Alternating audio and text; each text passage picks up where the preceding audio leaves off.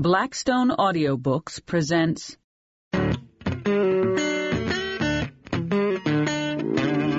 Waterloo by Karen Olsson.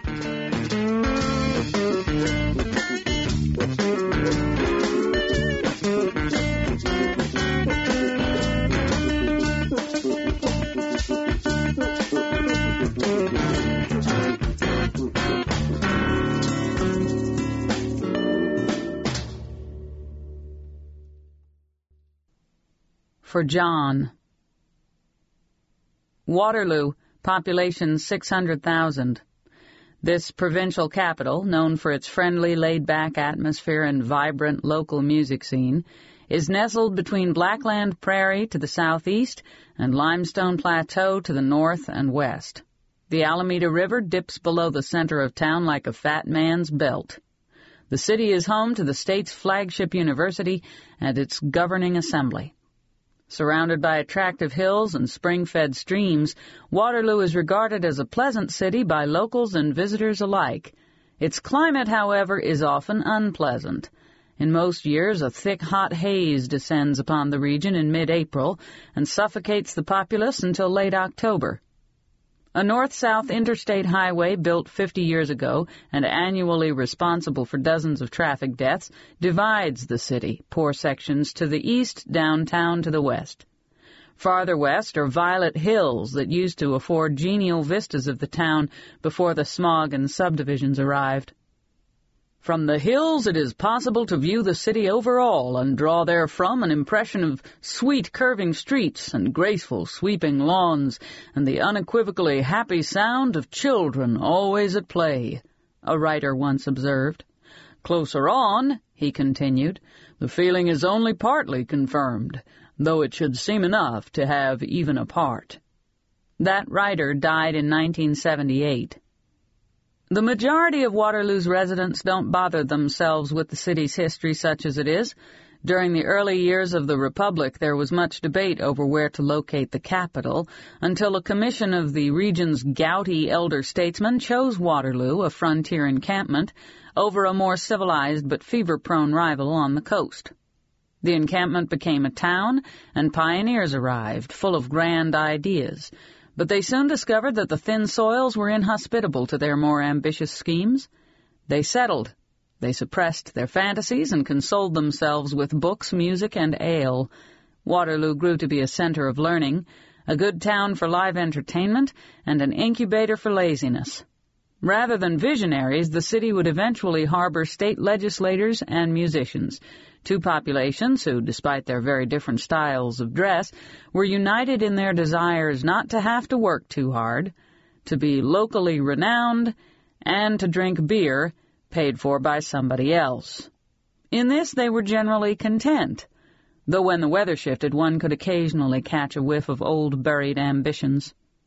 Only then, only after Waterloo had spent more than 100 years wallowing in the sun, was it hit by boom times, much as this ran counter to its indigenous spirit.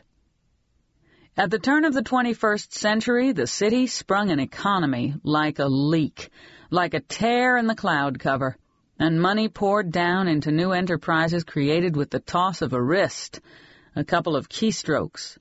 High technology sent its conquistadors, builders rushed into action, the air grew thick with sawdust and receipts. And the poor old musicians, the state employees, the bookstore clerks, they stumbled through the malls and office parks, bewildered, uneasy, cursing under their breath, hoping that some portion of the windfall might find its way into their own ragged pockets, yet forever wishing it had all turned out differently. They couldn't help themselves. Part 1. Chapter 1. His ability to put tasks in sequence was the first thing to go. William Stanley Sabert, the former congressman, ambled into the kitchen carrying in his good hand, the left one, a glass tumbler. With the weaker hand, the only partially recovered right, he pressed a sheaf of papers to his ribs, but not carefully enough. His attention slipped, and then the papers slipped. They fluttered to the floor. Pick them up, he told himself. He could not.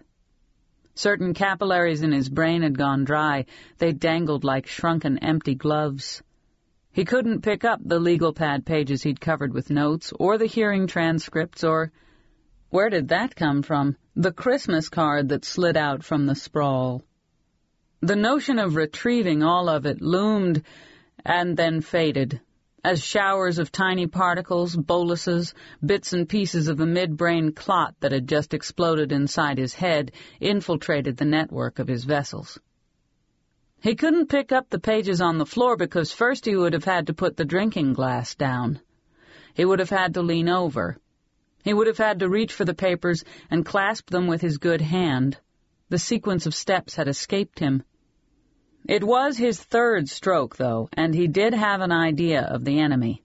He fought back. He'd come into the kitchen to fix something to eat. He intended to do that, no matter that making a sandwich was a more complex task than fetching the papers that had fallen. He opened the refrigerator and set his drinking glass on the top shelf next to the orange juice. He closed the refrigerator. He took a bag of English muffins from the bread box, pulled open the oven door, and placed the bag inside the oven. Next, tuna fish. But as he straightened himself, Sabert saw only color, throbbing reds and greens. When the room returned, pale and blurry, his eyes were flooded. He touched his sleeve to his face.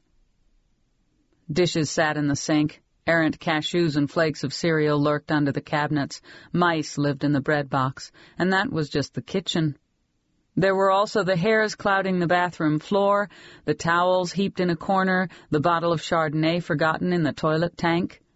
A shelf in the bedroom closet had collapsed, and a hail of campaign buttons and umbrellas and old photographs, and the silver serving forks from his first marriage — Delia had taken the spoons — had landed among shoes and old pine inserts.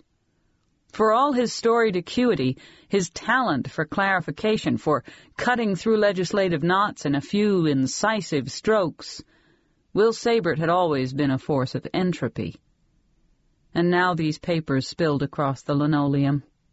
He'd collected them to show the reporter, to help explain the work that had engaged him over the past year. What a relief, a pleasure to have stumbled upon such a project, one that gave shape to his solitary days. High time he revealed it to someone. A legal method. He had discovered it, having devoted to that end many weeks of research, quite a lot of sorting through precedent and records of international tribunals. A method to end all wars, this was, entailing minimal adjustments to current statutes and treaty agreements. He had condensed the argument in favor of it, that is to say, the argument for ending war, to a simple, watertight petition that could be understood by any high school student. It was clear, after all, that the wars of the 20th century had been unjust, unnecessary, and without question inefficient from the point of view of costs. He'd hoped to live long enough to expand his premise into a book, but lately he'd begun to fear otherwise. Hence his plan to go over it all with the reporter. There was some doubt in his mind, though, as to whether the reporter had already come and gone. The first stroke had been almost 20 years earlier, a tingling on the way to the cafeteria, and by the time he sat down to eat, his hand and arm had gone numb. He pretended to have lost his appetite. By later that afternoon he was back to normal. He went on working just as before. The next one had followed his retirement, a headache unlike any headache he'd ever had. Icicles splitting his skull into pieces. A trip to the hospital, a poor prognosis. That time his whole right side crumpled, and proper names hid themselves. He could say the words son and daughter, but the names of his own children wouldn't give themselves up. Now his mind was beset by a cascade. A closet shelf falling, an avalanche of old possessions. His children, his mother, his first bicycle, his dog, the fountain he and his brother had ridden their bicycles to on the terraced grounds of the state capitol, a fountain long since bulldozed to make way for office buildings and parking garages. Its water had spouted from pink gargoyles' mouths. There, one terrible hot day when he was 10 or 11, an older boy trying to hawk a few bruised peaches had taken a swing at Will after Will had called him a capitalist. He dodged the punch. His little brother Robbie had gotten it instead. Smacked in the face, bloody nose, Scared to fight, Will had grabbed Rob.